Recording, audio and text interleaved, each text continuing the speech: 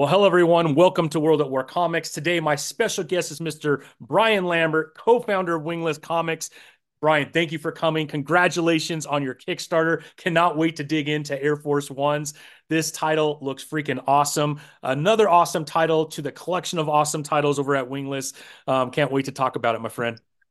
Thank you. Thank you for having me, man. It's just an honor and it's pretty awesome just to have people like yourself that we can actually just geek out over not only the comics that we know and love already and the stuff we got, but the stuff we're creating. So it's pretty dope. Thank you. Yeah, what's cool is TikTok. I don't know about you, but at least me personally, I'm a little bit older, so I'm like, man, I'm not touching TikTok, man. That's not for me. And man, when I finally jumped in, the community that has taken place around action figure collecting, comic book creating, it's just I don't know, Brian. I find it for the most part, right? There's always going to be a few knuckleheads that come in and want to create some trouble, but for the most part, man, it's such an amazing community. I don't know if you're feeling the same way, but there's a lot of support and I don't know. I love it, man. I get to meet amazing people like yourself, which I think is awesome. And what's great as a creator, right? You meet other people that maybe have a few years on you that are always willing to offer support and advice and mentorship. I just love it, man. And it's such a pleasure to be able to meet you through that same forum. Yeah, you know what? Danny Quick, Ace Blade and Fourth Wall Comics, that's my guy. Yeah. I actually edit Ace Blade and Lumberjacks now and a couple other titles. Again, we're really good friends and stuff. And he was the one who made me do it, man. He Yeah. had been talking to me for months and months, and he's got a really like nice size platform there, really engaged audience and Doing all stuff. right. And he was like, "Yo, man, like jump on, like you don't have to do content every day." I feel like, especially as creators, we get in this content cycle of like we've got to do promo and everything. You know what I mean? Everything gets monetized that we're doing, whether or not it's monetized by the platforms themselves. Like what we do is monetized, so it kind of gets mundane. And Facebook, even though I started a lot of my stuff on between Facebook, Instagram, even some DeviantArt or whatever, like meeting people, man, Facebook is pretty toxic in terms of like just general commentary, like almost about anything. Yeah. And TikTok, while it has, like you said, it has those little pitfalls here and there, you can steer clear of it for the most part. Like if you want to, if you don't want to engage, it's easy. It's easier not to engage on TikTok because it's these little bites. So yeah, the community's been really, really cool. I met a couple guys like Dandy Strider. I don't know their like names, right? Because you get their screen names and stuff like that, and just a couple other people. And yeah, I saw your cover for Kingsville. And that I was like, oh, okay. I had seen it a couple times, right? Just scrolling FYP stuff before then you and I even started talking or anything, or even like kind of met or mutual or however you want to say it. Yeah. Because I'm an 80s kid, right? So like I'm a little bit older too. Definitely was like, I don't really know, but there are just so many things you can kind of do Yeah. with these different platforms and engaging different people in different communities. And what I do like about TikTok is, like you said, like there's like a TikTok action figure community, TikTok comics community, TikTok in my, space where I'm at, a TikTok Gundam community. You know what I mean? Like all these like little pieces where you can find more people and kind of more focused, easier. Agree. Agree. And Danny Quick is, I call him the TikTok king, man. The guy is, man, he puts out content like there's no tomorrow. He does little Right. skits, man. I love that guy, man. He's freaking amazing. So, so let's talk about you, Mr. Brian. If we could jump into Wingless, man, can we kind of go back though before even Wingless? When did this passion for comic books, storytelling, Gundam, like all these things come together for you as a fan before you started becoming a creator and a designer of toys, which we'll talk about? Um, I think I've been doing it all my life, man, to be honest with you. And like that's like super cliche to say, but again, I grew up in the 80s. So 80s was like a time where like the American cartoon boom, right? Like the secondary one. You had the original joint, but like the 80s cart you had Thundercats, Care Bears, Masters of the Universe was still on, Mask, Centurions. You just had like Dino Riders, like all these cartoons, right? Pirates of Dark Water. I could go on and on and on because I love all of that stuff. So I was always in that kind of mode, right? You Saturday morning cartoons till one, and then Kung Fu Theater came on. You had Sunday morning cartoons. You had after school, right? So that was that. That was always there. I got into comics around Jim Lee, the relaunch, the X Men #1, right? What everybody knows, Mutant Genesis. I Yeah. kind of got into comics then. I was in a little bit, but not so much. But that was like, oh man, these comics are dope. You had the little sketches of Omega Red in the expanded edition, right? Like we didn't even know who Omega Red was, but you Yeah, had the no, I sketches, and then just you had looked that it up. like right, that fold out pinup of him and Matsuo. Like again, I can remember like it was yesterday, and so I got into comics at that point, and was in it from then on. And storytelling in terms of comics, my favorite, I guess, because it was one that I grew up with and I saw like happen in real time was Executioner Song. That was the first. I didn't know about crossovers at that time, right? Like that way, and that was you had to wait, week to week because it was like X-Men, X-Force, X Factor, you know what I mean? So you had to like it was again, it was mind blowing. It was like, oh man, this is dope. I had never seen it like that. So that kind of got me into the storytelling aspects of it and understanding like how to slowly walk into plots and all these other things.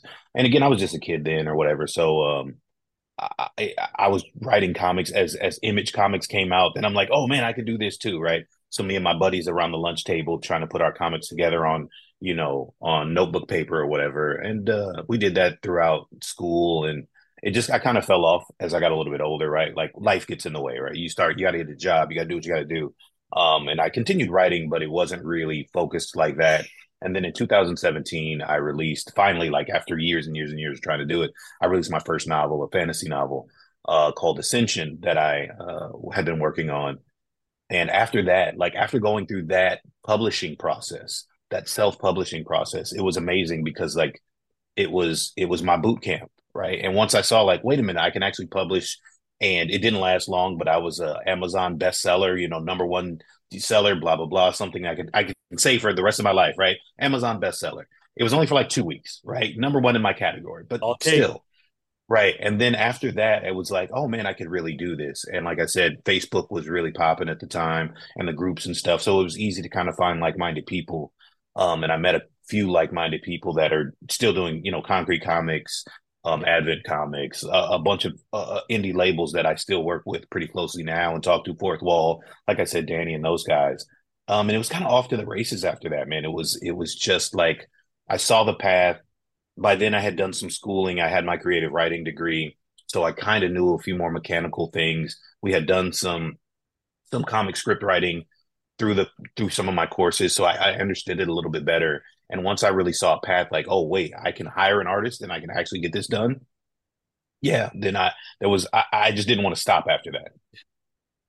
I don't think you did either. You got quite a few titles on Wingless, man. Let's just kind of highlight a few of these, right? You got Justice, Nightfall, Her, which was incredible. The Saber Initiative, the Immortalists. Those are the ones that I have seen. Some of these, like if you're listening to this, if you're a member of Global Comics, you could read some of these on there as well. But man, you put out quite a bit in a short period of time. So I feel like you got the bug, man, and you were jumping all over it. You and the team You know, over I feel like strike while the iron's hot there. is one thing, and also I feel like we don't sometimes qualify or quantify some of the issues that artists, writers, everybody has, right? We get imposter syndrome, we get depression, we get all these different, the myriad of things, right? And there's a spectrum of how hard or how light these things hit you. I, in order to make sure that I didn't fall into any of those traps, which I'm likely to, just like anybody else is, I wanted to keep producing, right? Like, so when I did Justice One, I was like, man, I had this dope idea for a crossover. So I was like, I got to make it happen. I got to figure out how to make it happen.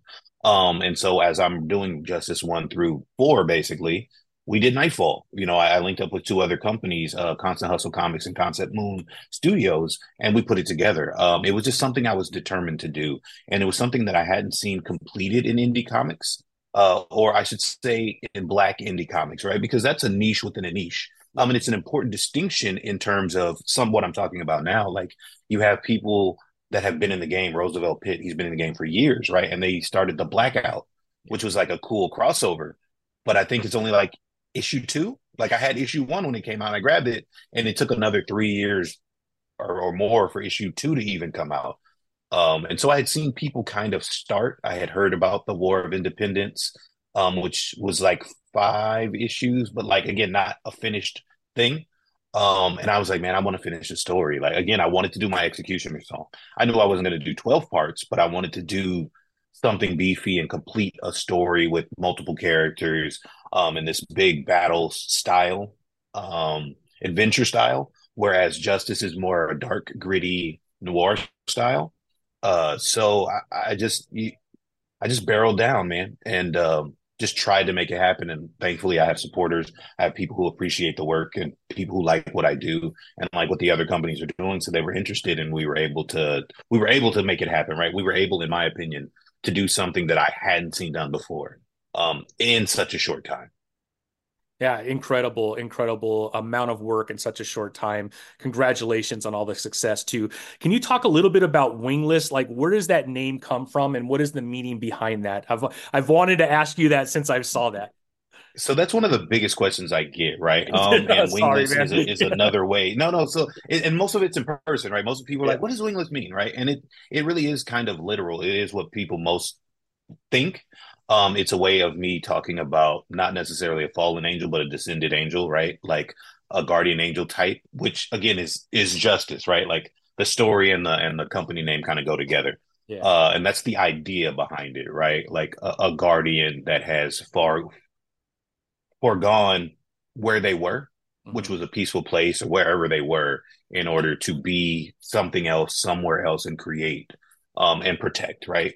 So that's the pathos behind that. But then also, it comes from the Matrix, man. yeah, So in the Matrix, I think it's in Revolutions. It's been so long, but I'm pretty sure it's in Revolutions. When they go to the club, right, the Merovingians club, because they're yeah. trying to free Neo. When they walk up to the entrance, they see what is his name? Gosh, he's in all white. I forget his name right now. I just cannot call it up, and I don't know why. He's the one who fights Neo in Matrix, Yeah, I the know who you're second one. talking about, though. I Yeah, just cannot call up his name. I'm going to scream it in the middle of the night once it comes up, right? But when he walks up, the two guards that are there. yeah, Okay, so the lore of the Matrix is these guys they were in previous versions of the Matrix, and that's why they're exiles because they've lived throughout every time it's gotten wiped out, and they've transferred themselves into the new version of the Matrix. So he's like an older version, and so they walk up and they're like, "Oh shit, it's Wingless." And he was such a badass. I was like, oh, again from when 2000 and whatever yeah. 2006 or whatever. I've loved it since then. I've loved the connotation since then. And he was the guardian of the Oracle. You know what I mean? They said he was like one of the former angels in the Matrix. Like the whole deal. Like it just all made sense He to is me. pretty Like in my, badass. in my brain, it just all made sense. Yeah, yeah, yeah. No, that makes perfect sense too. Now that you explained it that way, but yeah, that's awesome, man. And that is a dope ass character as well. So it makes perfect Right. sense. Right. Yeah, yeah. So, man, if we could go through just a few of the titles, if you could give us just a little synopsis of each title, just for people that haven't been exposed to Wingless, they could go to your website over at Wingless and check out these titles. But let's go one by one if that's okay with you, Brian, Yeah. because these titles are awesome. So let's talk about Justice because it is a little bit darker. It is pretty gritty. It's pretty awesome. If you could kind of give us a little quick synopsis of Justice, that'd be amazing. Yeah, so Justice is a descended angel who comes down to Earth, and he was nicknamed the Left Hand of God when he was up doing his, heavenly thing. And he comes down to Earth kind of to be God's judgment, and he realizes really quickly that the line between good and evil isn't black and white. He Mhm. always thought it was because he's only on one side of the war, but once he gets into the world, he sees how much gray there is and how much duality there is. So it's him kind of finding his place and understanding like what he's actually supposed to do and why. Mhm. And it's very Spawn esque. It's very noir. It's very Frank Miller esque the way it's written, and I do that purposely because Justice is based off of what I like to call Christian mythology. I am not using it as a form. There are some books, and that's their thing. There's some books that are for religious purposes, right? To teach or to evangelize or whatever the lesson is. That's not the case. I use a Christian mythology, not unlike Norse mythology, not unlike Egyptian mythology, as you see in comics. So I use it as a base. So whereas we would never call Spawn a religious comic, we would never call Justice a religious comic. It's just a way to explore some of the darker themes and some of the unexplained things that we all kind of wrestle with. So it's a fish out of water story. And he's got these large black wings, and he's a total badass. That's good enough for me, man. And I'm a huge Spawn fan, so I really took to Justice right away. So that's perfect sense. All right, let's jump into Nightfall because that also is another one that's pretty dope. Yeah, Nightfall was again, Nightfall is our 5-part crossover with Constant Hustle Comics and Concept Moon Studios, and it is our big battle, our big Avengers, our big, Justice League type moment. Our heroes, the heroes from their universe and our universe, basically have to get together and stop the end of the world.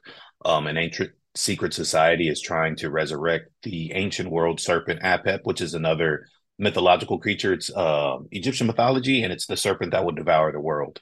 So they're trying to bring that serpent back to devour the world, and our heroes have to stop it. So it's like that kind of it's popcorn fare, right? In the best ways possible. I wanted something where we didn't have to do origin stories for all the heroes. We didn't have to do all this great backstory, but we could show them all coming together, all having some common ground, and fighting a big giant snake. Like who doesn't want to fight a big giant snake? You know? Absolutely, man. All right, how about her? She's She is a another long badass, man. right. She's actually and she's got some this is what I like when writing and creating Nightfall. Yeah, Especially in indies, right? In indies, everybody wants their character to be the best because you want your character to be noticed. yeah, And so Nightfall was very fun in balancing that. Like her, again, her is dope. So everybody got a glory moment, right? And that's really hard. You even find that in modern cinema pretty hard. If you watch the Fast and the Furious movies, right? You got 10 people that are supposed to be the stars, but yeah, Vin Diesel can do 50 times what they can do, right? While they're standing next to him. And that character balance gets lost a lot of times. yeah. So with her is a long lived immortal created by Malachi Bailey. And in each incarnation of her life, every time she dies, she comes back with a different persona. So this particular persona, she's come back and she is a water elemental. So her task, her journey, her life's purpose right now is to find what her life's purpose is. It's to find why she keeps getting killed, why she's having this cycle of life and death, who's hunting her, and why. And all of that's obviously going to be unveiled as the series progresses. Right, right. That's so cool, man. All right, how about the Saber Initiative?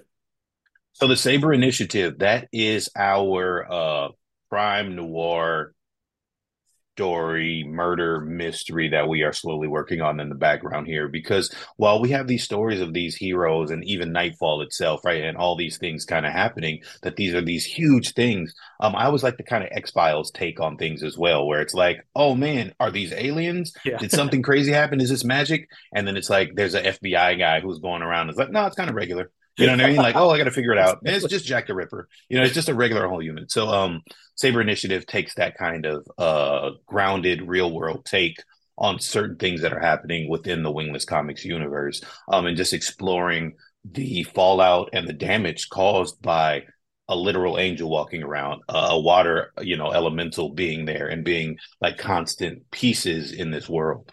Yeah, yeah. So cool, man. All right. How about Immortalist? Immortalis is Sorry, chronologically the Brutalis. first um story we are retelling in the Wingless Comics universe, right? It's obviously not the first thing that would happen, right? Big Bang and all of that, but it's the first story that kind of ties everything in. Uh, it sets the stage for what's to come. So it's about the fall of Byzantium, which in our universe, when the last Roman outpost falls, that gives way to the world we have that you see in Justice and Her and Caliburn, where it's like darker and hellhounds walk the earth and vampires, and people just take these for granted, like they exist and we know, and we just have to deal with it. Immortalis sets the scene for that. That's the seal that Roman Empire falling is the seal that evil breaks in order to proliferate and kind of take over. And so Immortalis is the story of the fall of that last Roman outpost. It's also the story of Emperor Constantine and Gailu and their love and how that is going to affect the rest of the world for millennia to come. Wow, wow. Are we missing any titles? Not any current ones. We are bringing from Nightfall. There is a character called Avery the Astonishing, and she is a property of Constant Hustle Comics. So we actually are bringing Avery over into the Wingless universe. So in a joint publishing deal, Avery the Astonishing will now be published by Wingless Comics and be directly tied into all of our chronology and all of those things. We're also working on bringing over Scarlet Knight, which is another indie property, and as we integrate those two, some other things will happen in the next, year or two, as we kind of again continue to expand what we're calling the Wingless Black Label. No, excuse me, Wingless Gold Label comics. Those are our original American style comics. It's going to be all gold label stuff. That's so cool, man. What I mean, When you first were wanting to get into publishing, is this what you envisioned? Like, is everything happening what you envisioned, or has there been some surprises on the way in a positive way where, man, this has even gotten bigger and better than I thought it was going to be? Like, did you expect it to be where you're at right now? I think all of it has been a surprise, right? And like even the what we would quote unquote call bad is still good, Yeah, yeah, right? And it's and I think sometimes we look at bad and not as change. yeah, I initially thought that I was going to be publishing with a different publishing group. I thought I would be publishing with someone else and not breaking off and doing Wingless myself. But then doing that was actually the best for both parties, right? Like we can look back at each other and be okay. Whereas when we had our working relationship, it was more stressful, right? Because we had different ideas about business. So that part has been great. I did not when I was writing Nightfall number one. No, excuse me. When Nightfall number one was on Kickstarter, it was a hard campaign. Justice number one kind of it didn't fly off the shelves, right? But it did more than I expected, immediately. So I was like, oh man, this is great. And so when I went in to go do Nightfall, it was a little bit more difficult, and I knew that I was going to have to change marketing strategies and do all of these things. And I'd asked a friend who's still a really good friend of mine at the time. I was like, man, what do you think the problem is? Or like, you got any tips? Because he's been in the game a little bit longer. Like, what could you tell me? And he said, like, well, don't you think it's a little too soon to launch a crossover? And my honest reaction was, it's never too late to follow your dreams, right? Like, and I'm like, that was one of those moments. I'm not saying that because it sounds cool on an interview. Like I was speaking from my heart to a friend, yeah, right? And I'll never forget that moment because his initial response kind of hurt my feelings, yeah, right? And so that's why I was like, no, man, I'm following my dream, man. It's never too early for that. Um, and so even in like at the moment what felt like a failure or what felt like a trial. Again, we ended up succeeding the goal. We were ended up able to publish the next issue and on and on and on. So I feel like I'm positioned and I've been fortunate enough to be positioned in a place and to work to be in a place where I feel like I'm right at the cusp, right? I haven't made it. Now, don't get me wrong, there are other people, and I thank every one of you. There are other people who are like, man, I would kill to be where you are, or man, you're doing it. Like you're there. For me, I don't necessarily feel there, and that's not in the bad way. It's yeah, because I want more. So I feel like everything that I've done has taken me to this place. And every move that I make takes me to this place. So it's all victories, right? Again, even the stumbles, even the oh man, I got to, reflect on how I did this, how I did that. And also sometimes the things that you love the most are not what gets the public's attention the most, right? Sometimes it takes Air Force Ones for people to say, "Oh man, let me go look at his justice stuff," right? It takes justice for people to go look at her and vice versa. So I just think it's all a really, really great place to be, yeah, and I think that anybody is capable of it, but you have to also stay business minded, right? We can't just be creators, unfortunately, because it's the entertainment business. It's not the entertainment creativity, right? So I think if you stay creative but also business minded, there's no way you can fail. I said a long time ago, someone had asked about justice, or someone had said something kind of a little spicy about justice online, and I had to tell not them or I because I don't care about the person in general, but I told the people that follow me like it doesn't matter what they say, it doesn't matter what they do. I'm going to produce justice until I no longer want to produce justice because I can do that out of my pocket, yeah, right? I'm going to continue making comics until I don't want to make comics anymore. And sometimes that's the mentality you have to have because you've just got to push through things because it's like that meme you see, right? Like the guy who's digging for diamonds or whatever. And like he chisels right up to the edge where like the next thing, like if he chisels one more time, it's a diamond, but he stops. yeah, Like you just can't stop. yeah, Overnight success doesn't happen overnight. So every victory, every loss you take, in my opinion, is ultimately a victory as long as you keep moving. yeah, yeah. Such a good point, Brian. Such a good point, man. Well, let's jump into Air Force Ones. Man, the artwork looks fantastic. Right when you first posted that this was going to be a Kickstarter, I'm like, damn, that sounds so incredible. And I feel like a lot of other people felt the same way because with 11 days to go, you're already at 109%. So congratulations. before Thank you, we got thank on you. here, we were talking about the stresses of a Kickstarter. Not that this has not been stressless. I'm sure there's still a lot of stress with Air Force Ones, but you got to Yeah. feel good that everyone has received what you're putting out there because you're at 109%, my friend. Yeah. And this is our most ambitious goal to Yeah, date, right? Our last the her campaign went over 10K, but our goal was significantly lower. This campaign, the goal was 10K, right? So we reached the goal, I think, 3 days ago or something like that. So we've been beyond the goal for a minute. And that's, as well as I do, that's a weight off your shoulders, right? Regardless of anything else that happens yeah, between now and the end of the time. That's just a weight off your shoulders to say, okay, we made the goal. We don't have to sweat. We're not down to the wire, et cetera, et cetera. Because with Kickstarters, right, you're always trying to garner new attention. Can I put out some more art?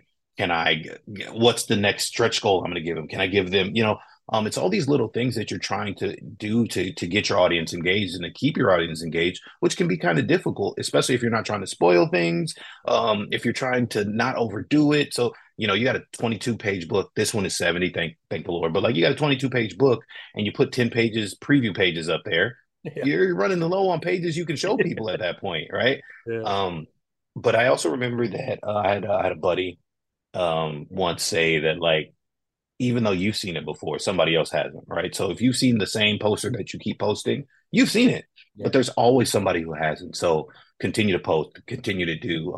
And Air Force Ones is an idea that I have not seen done this way. yeah. Obviously, there are multiple Gundam series. Gundam is in the top 10 highest selling series and merch of all time, right? It's up there with everything Disney and Sailor Moon and Pokemon, et cetera, right? So people know about Gundam as a franchise.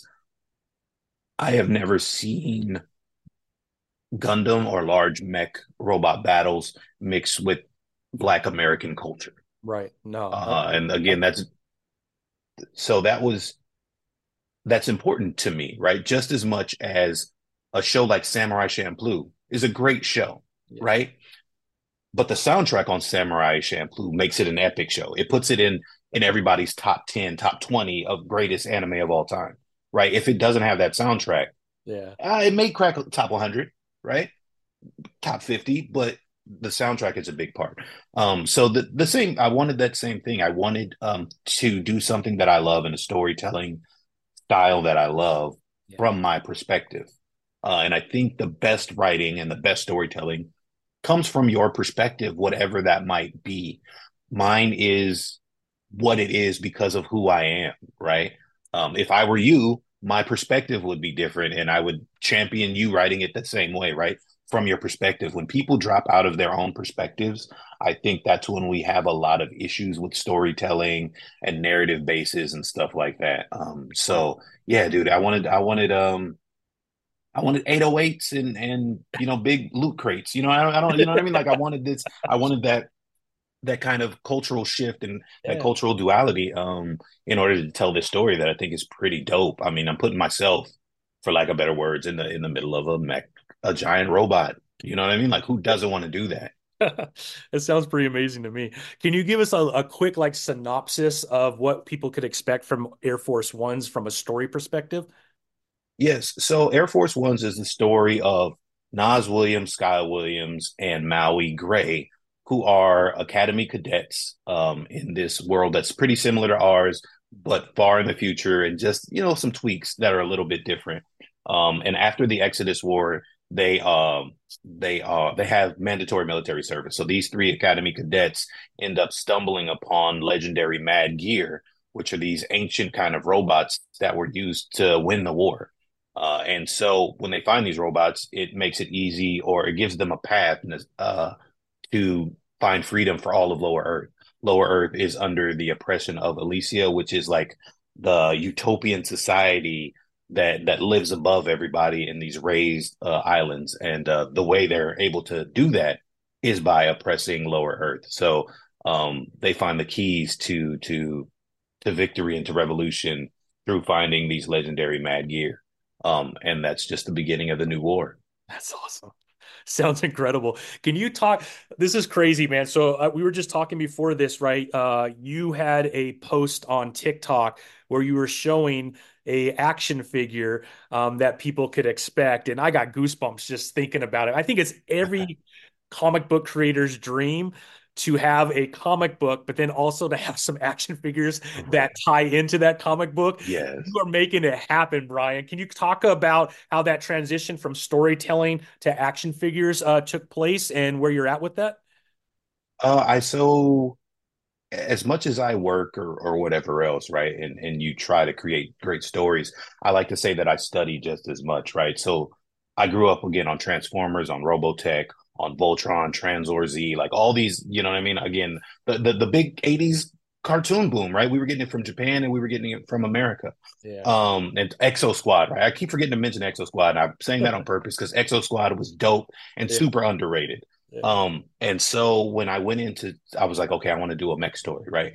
The idea for Air Force Ones literally came to me in my sleep, not in a dream, just in, that sleep moment where you're kind of awake and most of the time you don't write the idea down.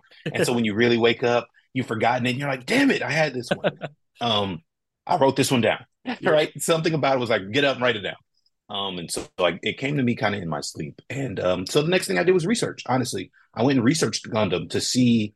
I mean, I had already watched the cartoons. I had a couple of the books and stuff. I got some light novels, but I wanted to see where it stood again in merchandising and sales and all these other things. And how it was able to do so many. There's so many Gundam series, Yeah. right? And I just wanted to know how.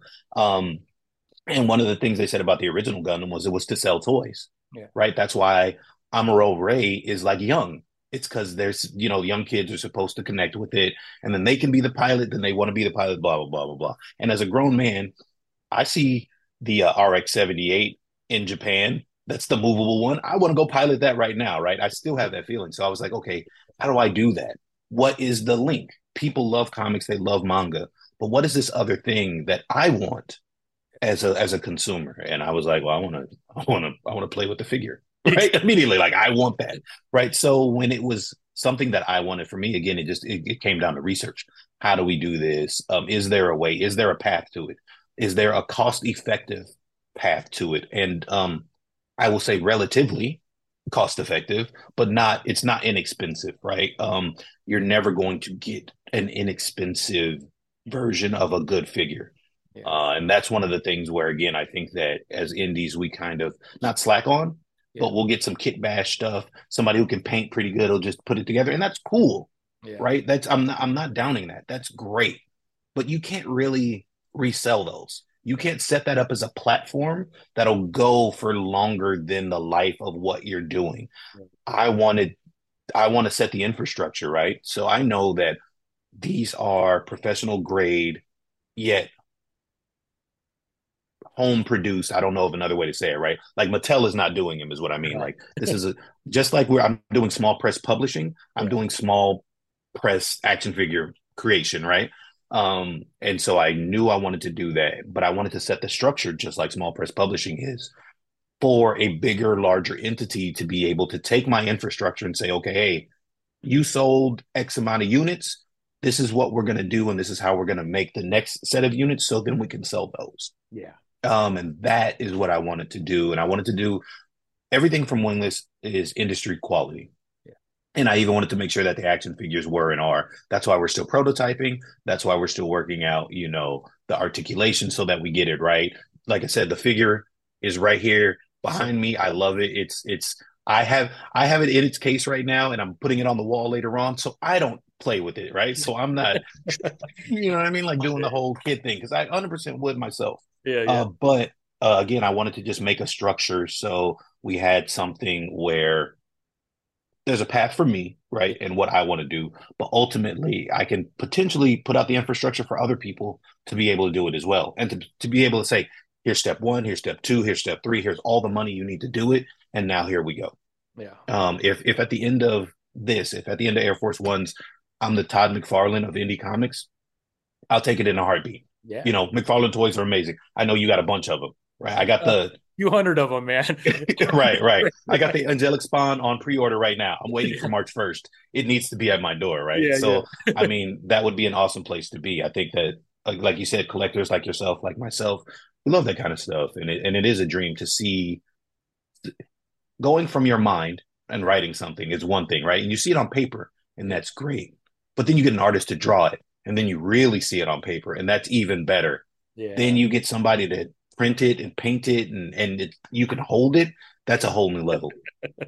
100%, man. Like I said, that transition from a desire to have an action figure to doing a little research and realizing, man, this is a little bit expensive, and then like maybe hiding that dream for a while, and then to meet someone like you that pushes through that to be able to bring something forth that, like you said, I have a couple 3D printed. Of my own characters, right? And they're great, man. Mm-hmm. Me and my daughter are Mm-hmm. painting them. But at the end of the day, me and my daughter painted them, right? And so they're cool, but they're Mm-hmm. not something that you would be super proud to sell to somebody else, let alone Yeah. sit next to the rest of my McFarlane and my Marvel Select toys and all that stuff. You're Mm-hmm. producing something that could stand with any of those other figures, just from what I saw on the video. I mean, it looks ultra detailed. What is it, about 9, 12 inches? It's it's actually 11, just over 11? 11 inches. It's Yeah. huge. So I mean, I will say, that's beefy, man. That's beefy, Brian. Like man, you're not messing I around, man. love it. But it did suck to paint as well, though. You know what I mean? Because like Yeah, I yeah. had to paint the prototype, right? Right, right. To in order to get it done, to so somebody else could see my vision. Yeah, And fun, but I was like, man, it sucks. yeah, dude. Right? Getting in there and all the cracks and different things, which again, I'm working with some industry professionals to get it articulated. So then even the painting process is a little bit easier, right? Because then we can put it together like you're really putting together like your average figure would be put together in a factory.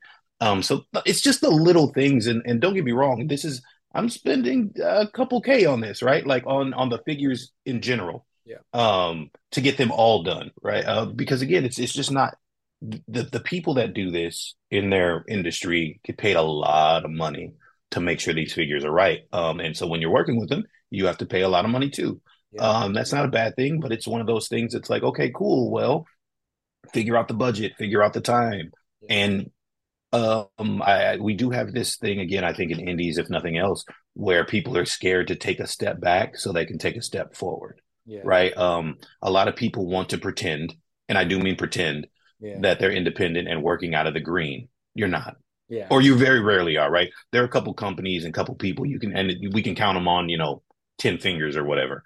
Usually, if you're lucky, working from the black or a little bit of the red. And yeah. it is what it is because a lot of businesses work from the red, right?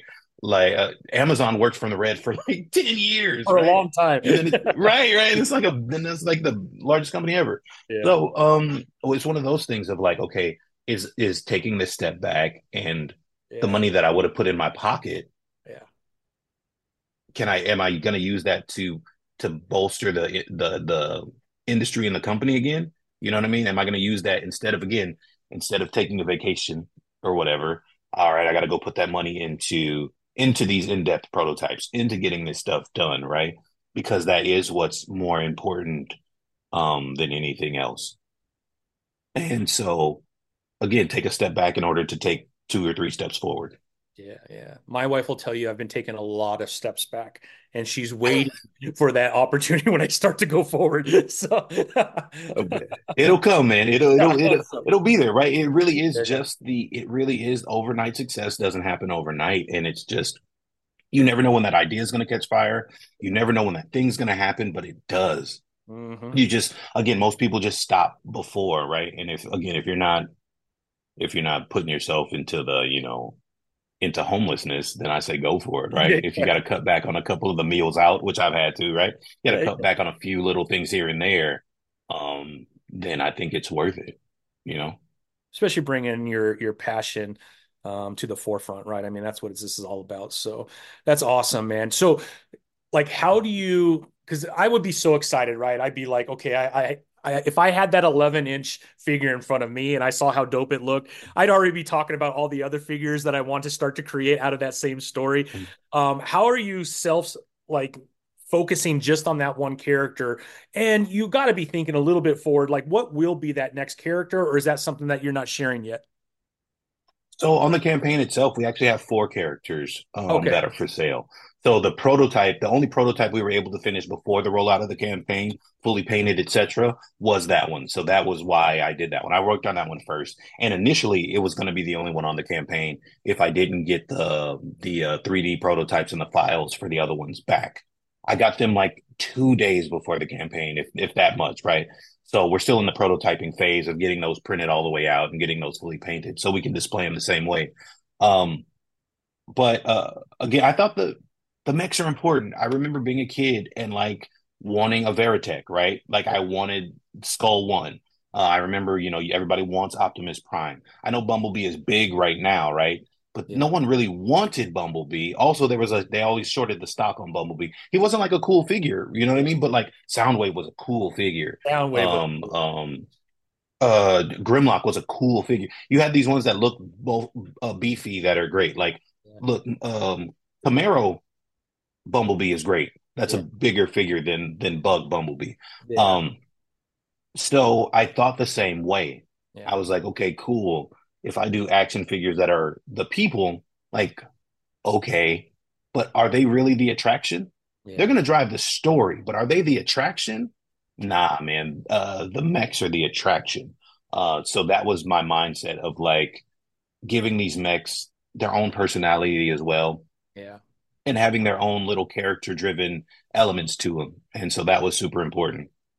And that was the reason that I've done what I have. And again, if you have an 11-inch figure and you're gonna put like the little tiny action figure in there, I feel like Yeah. it's cool if I'm able to do it, right? Yeah. But Yeah. there's not really the necessity for it. Well, the necessity is having these huge robots go at it, left and right. And quiet as it's kept, this is the only place I've said it outside of my team. I want to go back to like the Star Wars kind of things where they had like the sets, right? You can get the Ewok village and the Sarlacc pit. Like I think it would be really cool if I'm able to create these like fields of battle, Yeah. where you have kind of the mechs battling it out. Just you know what I mean, just large enough to Yeah. where it's cool and some destructible environment kind of stuff. I'm still working it out. I don't know how long that's going to take or how feasible it is based on what I want to do in my brain, but I have a good team and so hopefully we'll figure it out by series two because we're already talking about there has to be a series two. It We has already to. know we're going to do volume two of the comic, but series Yeah. two of the figures, and so kind of what we roll out then. It's just again, it's upwards and onwards, and so it's pretty dope. I got chills thinking about it, Brian. That is so cool, man. That is so cool. So let's talk back on Air Force One. So this first issue, you said it was an 80 page? It's 70 plus. So Wow. it's also going to depend on where the Kickstarter ends up. We have Yeah. two stretch goals up right now. At Mhm. 15K, where everybody's going to get a randomized keychain that Yeah. will be one of the models, one of the mechs. It's one of the four mechs. We're just going to print up a bunch of those, get the keychains going, and it'll just be randomized for everybody, Yeah. for every physical backer. And then at 20K, we're going to add 20 pages to the story. So Nice. we're anywhere from 70 to 100, depends on kind of where we end up. We're also going to have some just supplemental material as well. You know what I mean? Some little write ups on the mechs and just like little things. You know what I mean? Like little Yeah. interest pieces. Because I think it's cool and kind of in the mind of what we were doing. And I want some people. I would love them to see the difference between the script and the pages. Like you said, like you like some of the art and Iqbal, who is our illustrator. This guy's insane, man. I'll be the first one to say he's just crazy. I told him, I'll do like 5 pages on a panel, and he gets back to me, and it's like 7 or 8, and he's got all these little angles and the face shots and stuff, and he's like, no, I did it because of the drama, and then I'm like, hey man, thank you. You did not have to do that, but God, Yeah. it looks great, and so thank you. Like let's move. So it's those kinds of things that I really try to like jump on and make sure that we give people what I like to look for in a book, right? I love the book itself and I love the story itself, but just kind of getting in the brain of the author and the creator and the writer sometimes and the illustrator is kind of cool too to just see how that process works because I think we can also demystify creating comics. It's difficult, but it's Yeah. not impossible. And so it's kind of cool to kind of show people like, no, you can do it. You still got to study a little bit. You still got to research. You still got to do work, but it's not impossible. Yeah, yeah, yeah. No, for sure, man. This is so exciting, Brian, man. I'm so happy for you with the success of the Kickstarter. Man, with 11 more days, I hope we get to those thresholds where you're adding 20 more pages. But you already like how far in advance do you have this story going? Like have you already written quite a bit and are you already very well into like that second arc of the story or are you just focusing right now on this current arc and getting that done for the Kickstarter? A little bit of both. I have the overarching story in general. So in my mind right now, it's 4 volumes. The Okay. volumes will increase in length as we dive further into it. I needed to do 70 pages right now to see where we are. Hmm. I don't see volume 2 being less than 120. Yeah. Wow. So I know the overall story.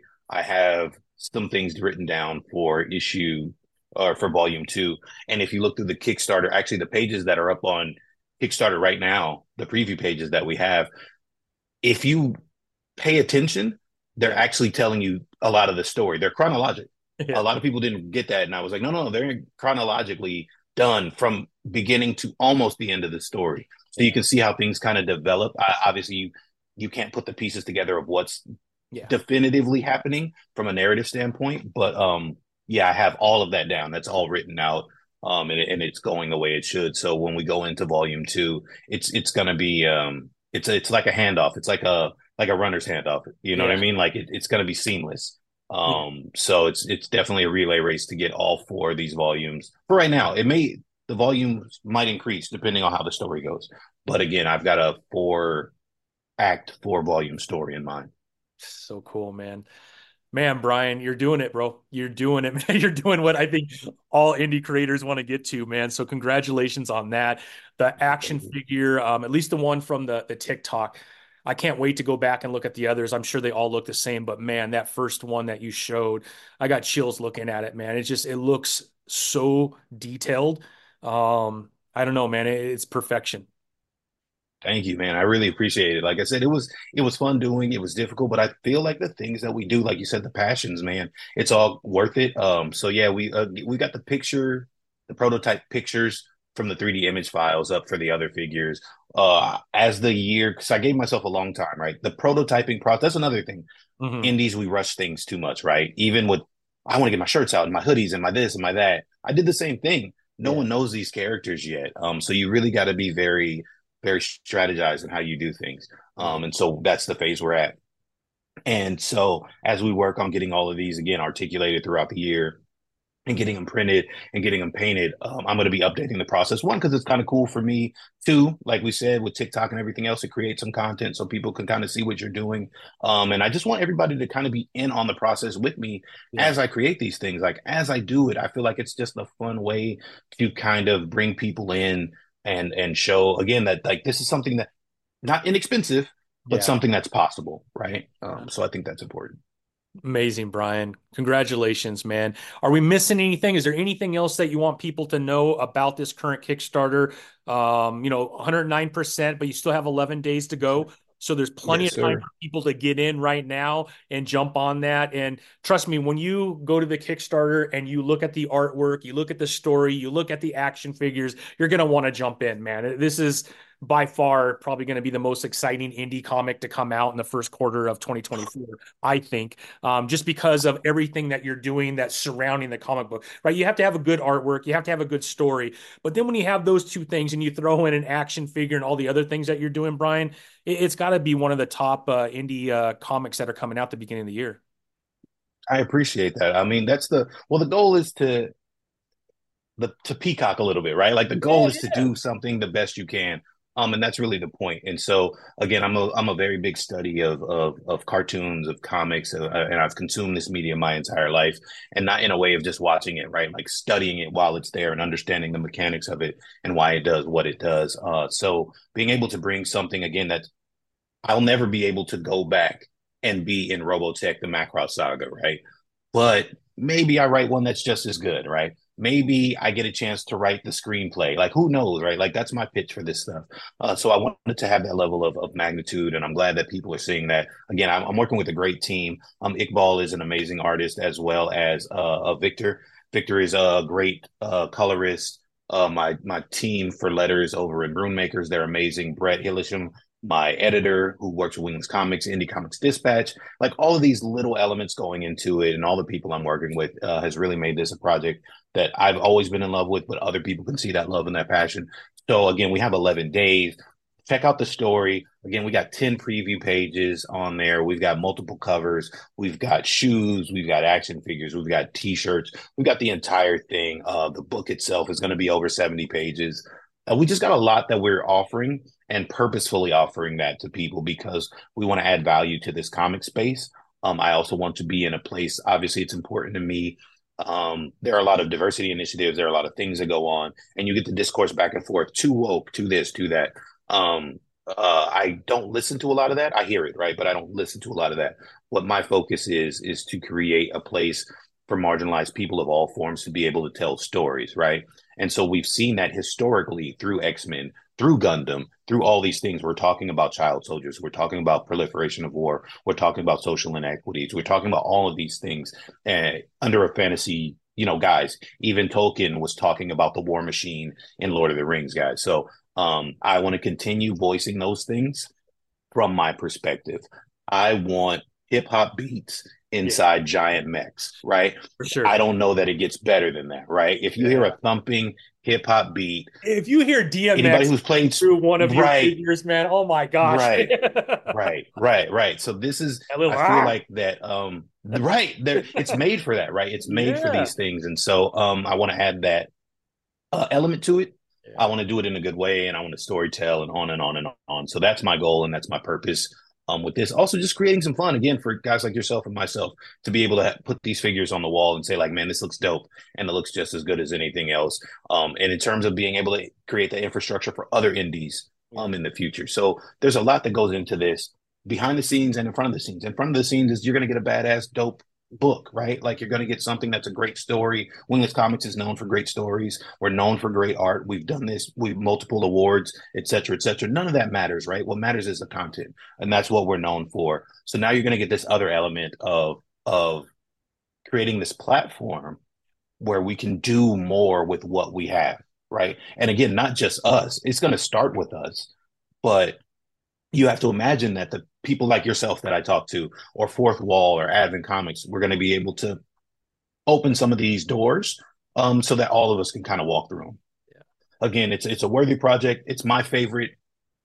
It's my favorite to date, right? Justice is my baby, Yeah. Yeah. but I'm having so much fun Yeah. with Air Force Ones because it's kind of outside of what I normally do. It's something that I've loved my entire life, so it's a great chance to get to do it. And I feel like everybody who reads it or everybody who goes to the campaign will see that from what I've written so far. And it still has my deep lore type storytelling. We've got hundreds of years of war and plots and da da da da da and on and on and on that I consistently do. So you get all the elements that you're used to and a bunch of things that are brand new and are going to be awesome. Well, I'm all in for it, Brian. I cannot wait to get my copy of this issue and to see these action figures come to life, man. I'll have to dust off a little portion of my shelf to get it ready, man. Man, I'm gonna be looking at all your TikToks with like a little magnifying glass every time.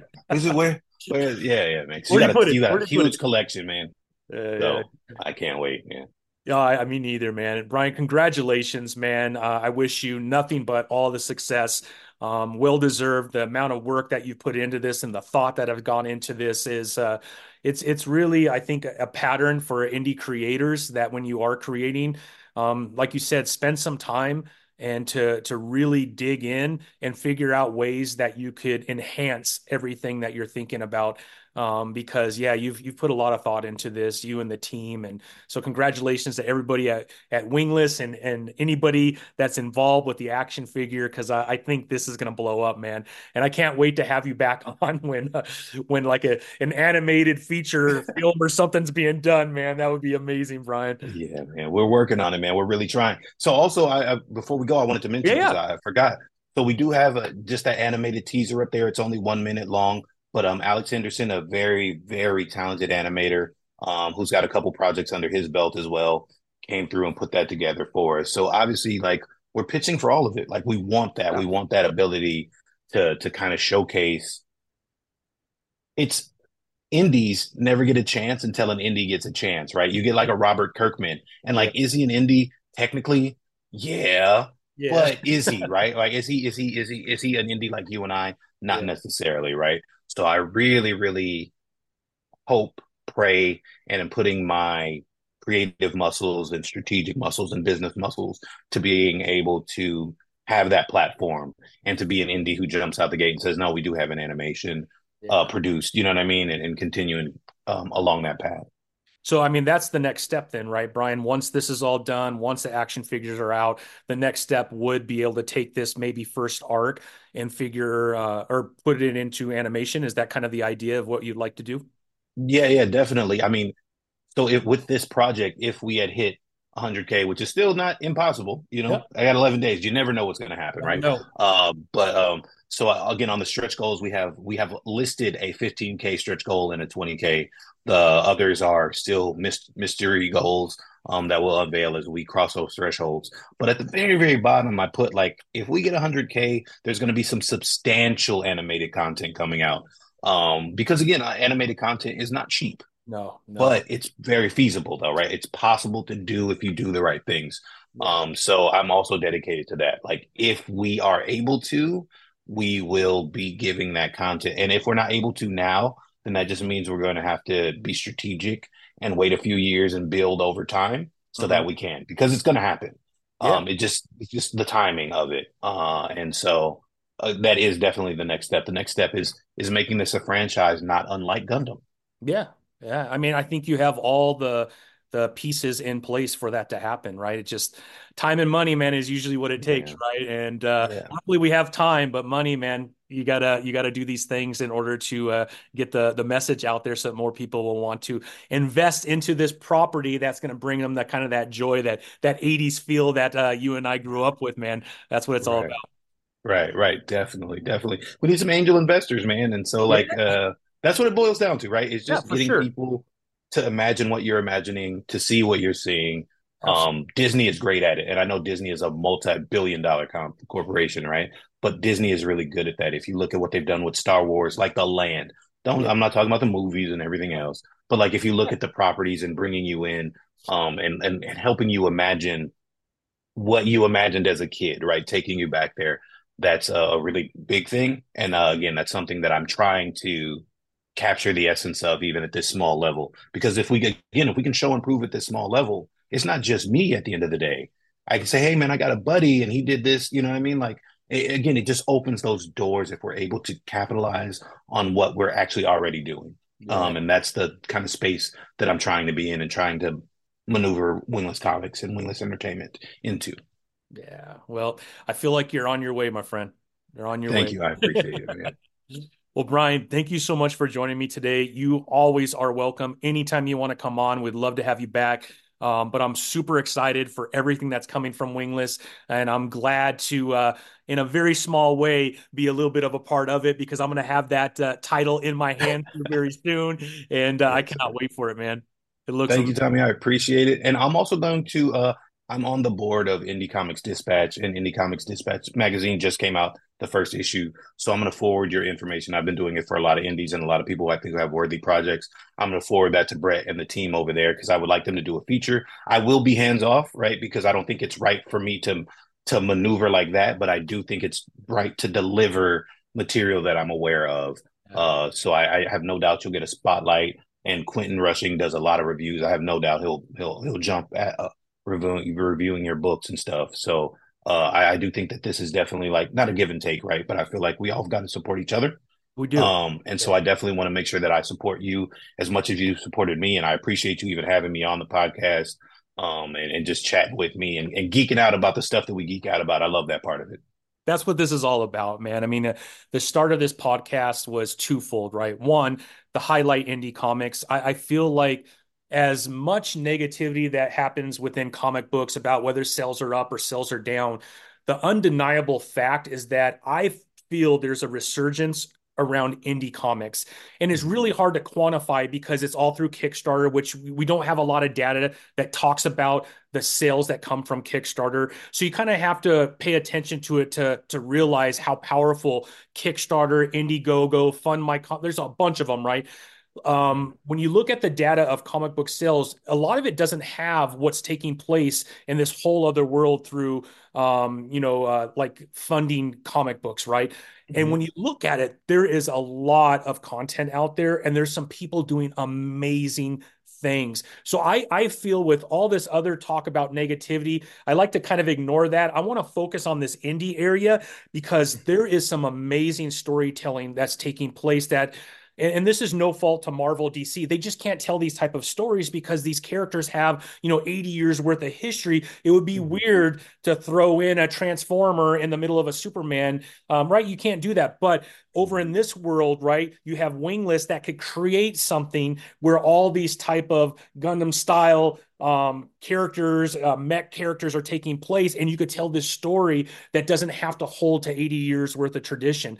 And I love that about indie comics. And what we're seeing, at least from my perspective, is within the indie world, you're having stories that are coming about that are just incredible that can't be told anywhere else. So I wanted to create a podcast where I could have these indie creators come on, mixed in with some Marvel and DC, because that highlights and brings more Mhm. attention to the indie. And if you could create this kind of a world, we could help uplift indie creators. And so that was the main purpose of it. And then on the selfish side, right, as an indie creator myself, I get to talk to people like you that have done more than I have been able to do up to my point in indie comics.